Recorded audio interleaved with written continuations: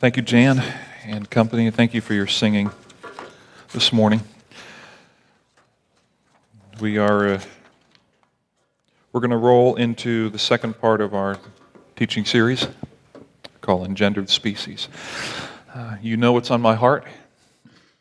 I know what's on your heart. We're going to continue in worship in this way, in coming back to the truths that we know about the Word of God.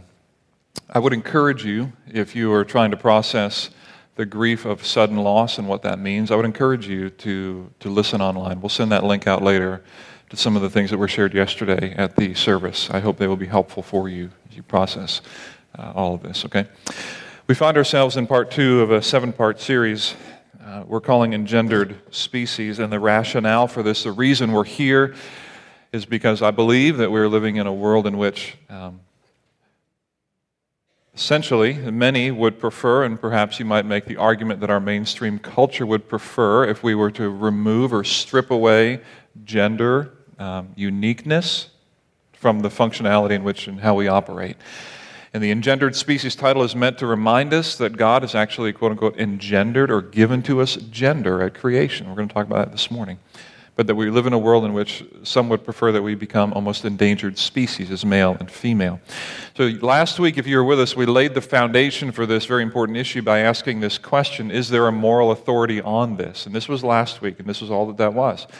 In other words, on this issue, you and I can talk back and forth about gender equality and all that we want to, but at the end of the day, we're going to have to ask, is there a place that I can go that is going to be authoritative? Is there such a thing as a right or a wrong? When I start talking about sexual preferences and orientation, when I start talking about transgender issues, and I start talking about gender equality, is there a moral authority on this issue? Is there a place to go, or is it just a matter of who has the best argument?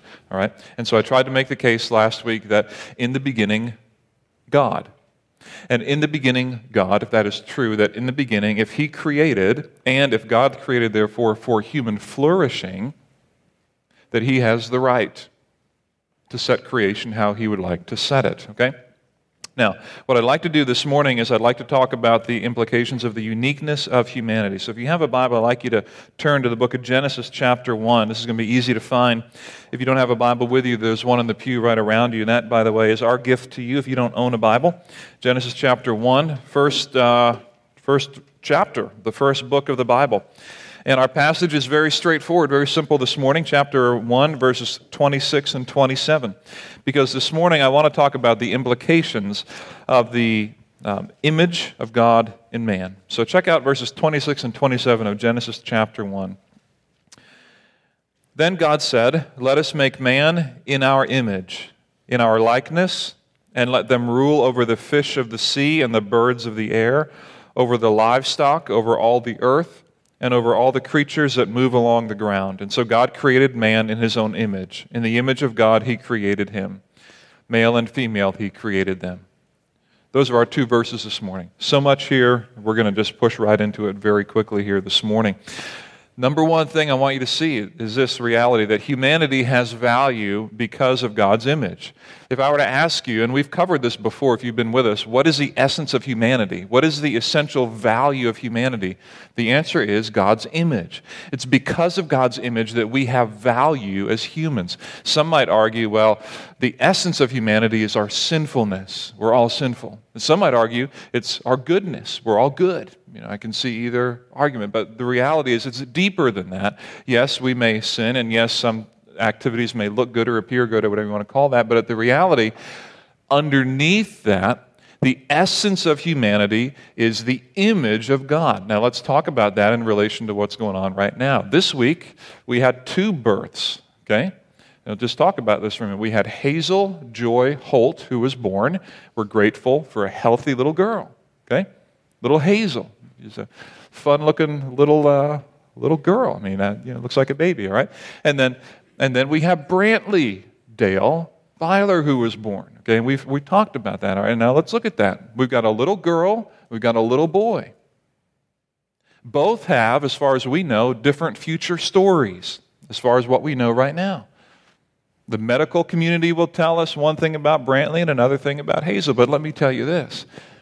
The value of these young lives is not in what they will be able to do for us, but in the image of God stamped on each one of them, so that they have equal value in God's sight and therefore in the sight of all those who believe in this God.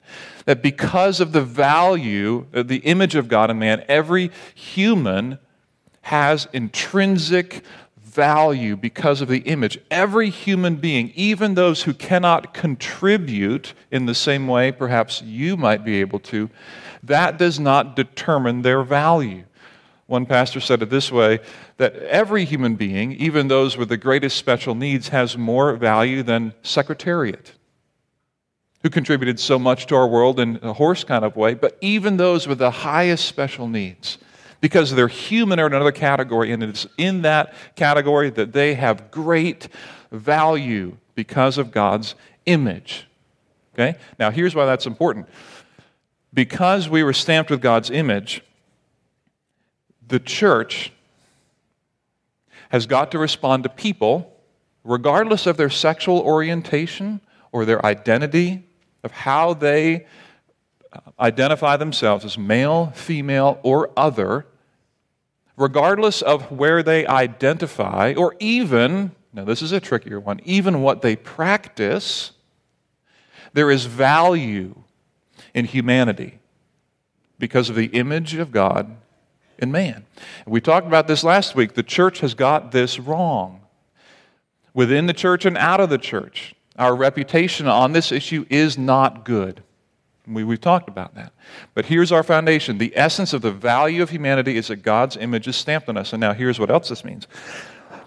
When God's image is stamped on us, it also means this, that God's image includes gender distinction.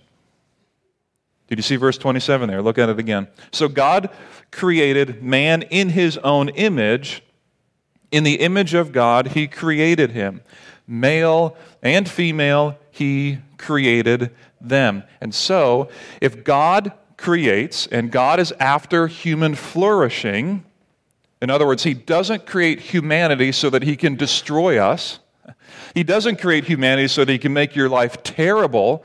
He's a creator whose interest is in your flourishing as a good creator. He decides, you're in my image, male and female, I will create you for your benefit, for your goodness, for your good future.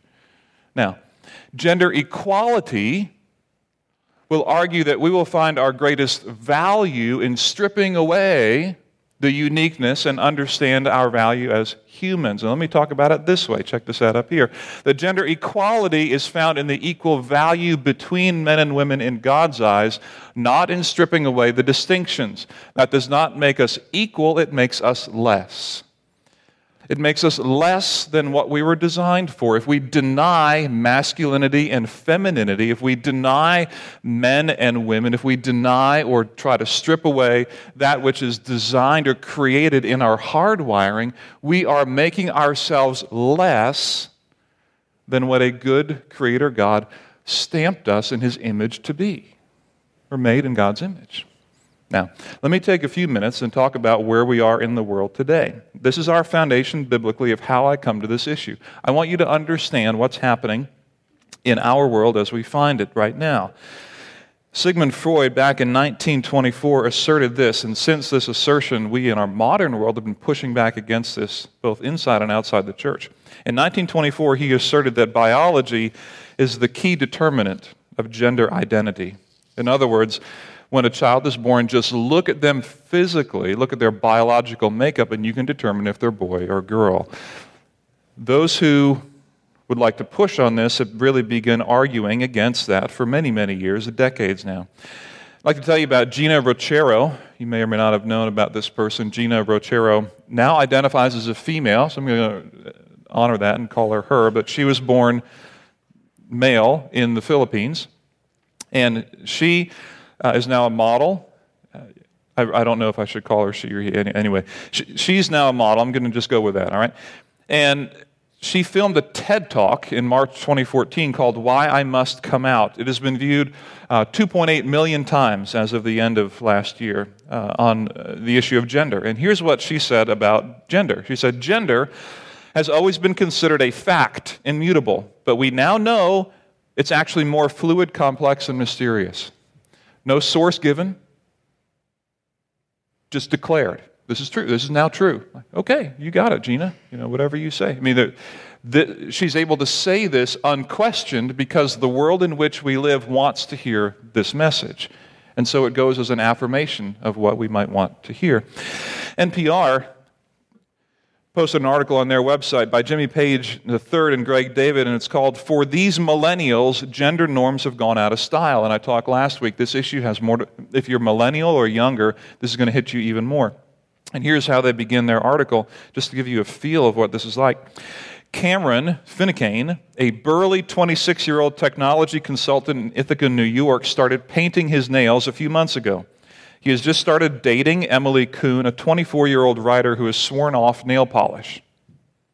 Finnecane and Kuhn, as well as many other millennials, say that they find traditional notions of gender too confining, even ill-fitting. They are challenging the idea that men must dress a certain way and women another. Then they are rewriting the rules and refashioning clothes so that they can dress and accessorize in whatever way feels right to them. More than 2/3 of people ages 14 to 34 agree that gender does not have to define a person in the way that it used to. And according to a 2013 study conducted by the Intelligence Group, 6 in 10 say that men and women do not need to conform to traditional gender roles or behaviors anymore. Okay? 6 in 10 no longer have to conform, is that what we're saying. Now, this is not about how many people are wearing nail polish and how many are not. The facts tell us this, that the majority, the vast majority, even of millennials in the United States, identify as heterosexual. There was just a survey released on Thursday, this past Thursday, January 7th, by the U.S. Department of Health and Human Services, a national study on sexual behavior, attraction, and orientation among adults, ages 18 to 44. And here was part of their results right up here. Among those aged 18 to 44, 92.3% of women and 95.1% of men said they were heterosexual or straight. That's in the category of 18 to 44. And so we are talking about a vast majority, even of millennials and younger, who would identify themselves, recent research, as heterosexual or straight. The issue isn't that all of a sudden a whole lot more people are coming out this way. It's that it is an attempt to shape the national conscience on this issue in a way that changes how we see our very function between men and women.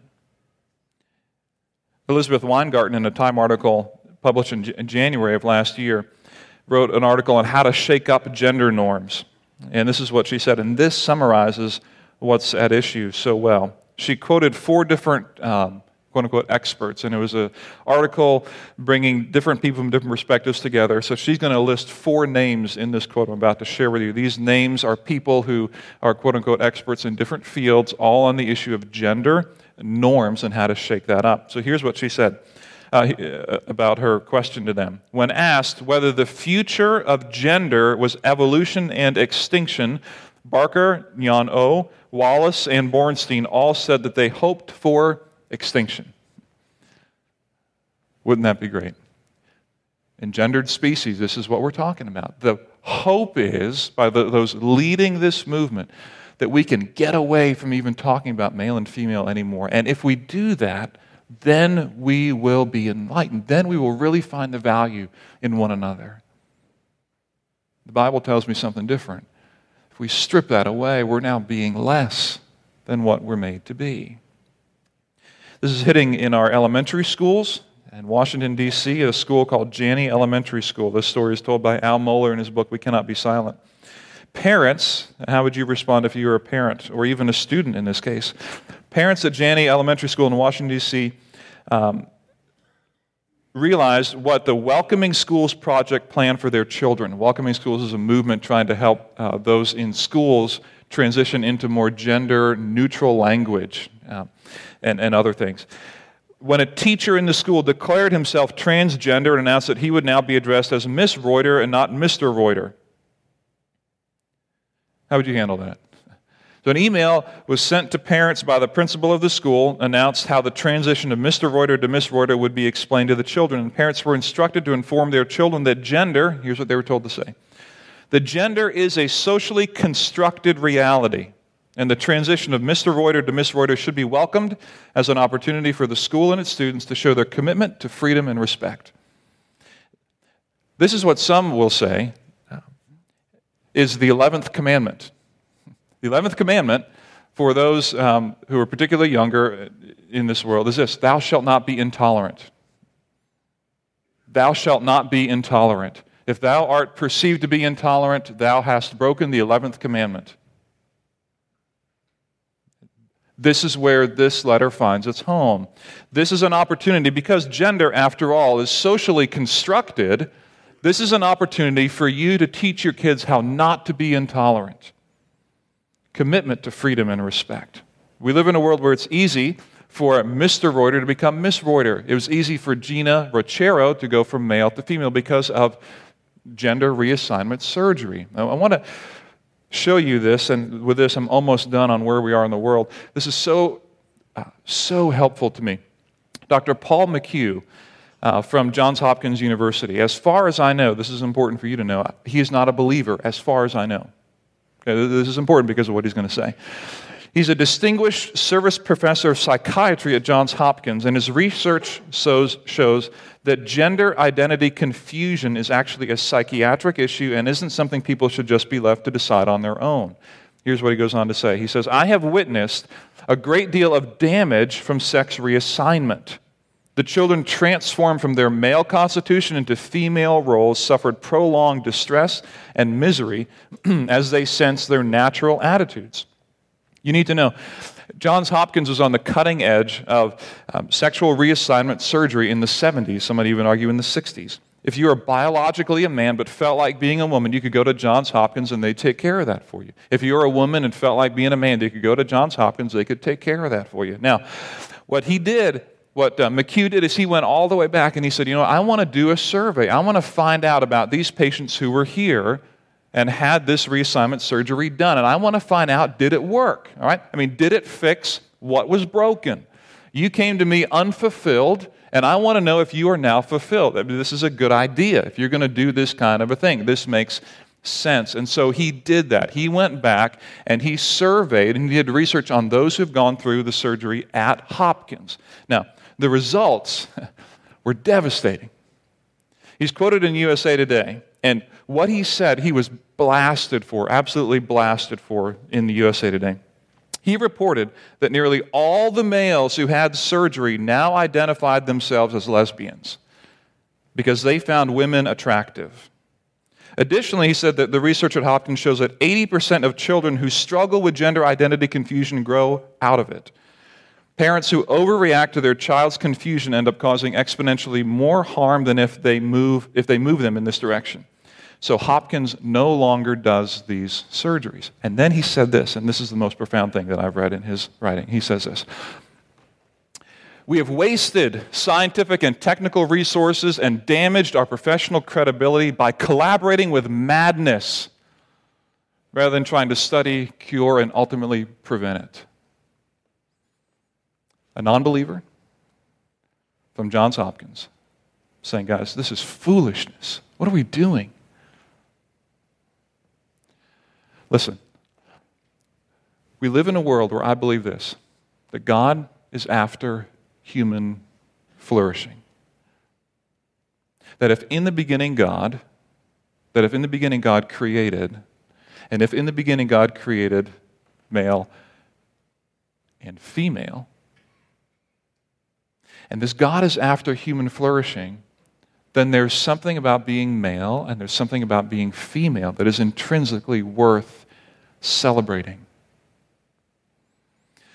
The gender equality is not to do with the aim of stripping away the distinctions between male and female, but gender equality comes back to understanding, why am I male in the first place? Why would a creator God, make me female? Not how can I fight against that? My belief is that in understanding the uniqueness of being male and female, we actually get to a greater understanding of why in the world we are actually here, which leads to this next question.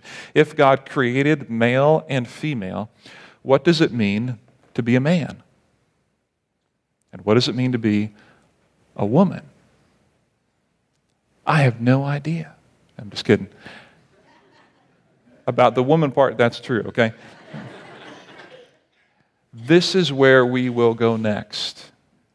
Next week, we're going to talk about what does it mean to be a man. We're going to spend 2 weeks. Number one, what does it mean to be a man? And then, if I'm a man, how do I function in that role? What does it mean to be a man? Come on now, what does it mean? Why do we have the category of boy and adolescent and man? Is a man just a boy who can shave now? What does that mean? What does that transition look like? What does it mean to be a man? And if I am made by the creator of the universe who's after human flourishing, if I'm made male, man, I better understand it. I better know what a win looks like. I better live out my maleness in its fullness so that I can understand life to the full that God has made me for. And if I'm a woman, man, I better understand that. What in the world does that mean to be a female, to be a woman, made in the image of God uniquely? And so we're going to spend 2 weeks on that, following our discussion of men. This is where we're going. The foundation of it is this. Is there a moral authority? Is there a right or a wrong? I believe I go back to the God of the Bible. In the beginning, God created. And God created male and female. What does it mean to be man? What does it mean to be woman? Join me next week, and we're going to figure that out. Will you pray with me? Our good God and Heavenly Father, we thank you for creating, for moving in us, to bring life to us. And in the gift of life, Father, may we not push back on how you have made us and how you've created, both male and female, and the beauty of both. That we remember the value of humanity is the image that you have stamped in us, the likeness in some sense to you as our Creator, that as a Creator you're after our best and our flourishing and our growth. You even sent Jesus, your Son, that we might have life and have it to the full. So, Father, may we not be confused, and may we also love well every human being that we share this planet with, because they all are made in your image. So may we care, respect, honor, dialogue well with even those who fundamentally disagree with what we say. We love you. Give us the courage to follow. In Jesus' name we pray.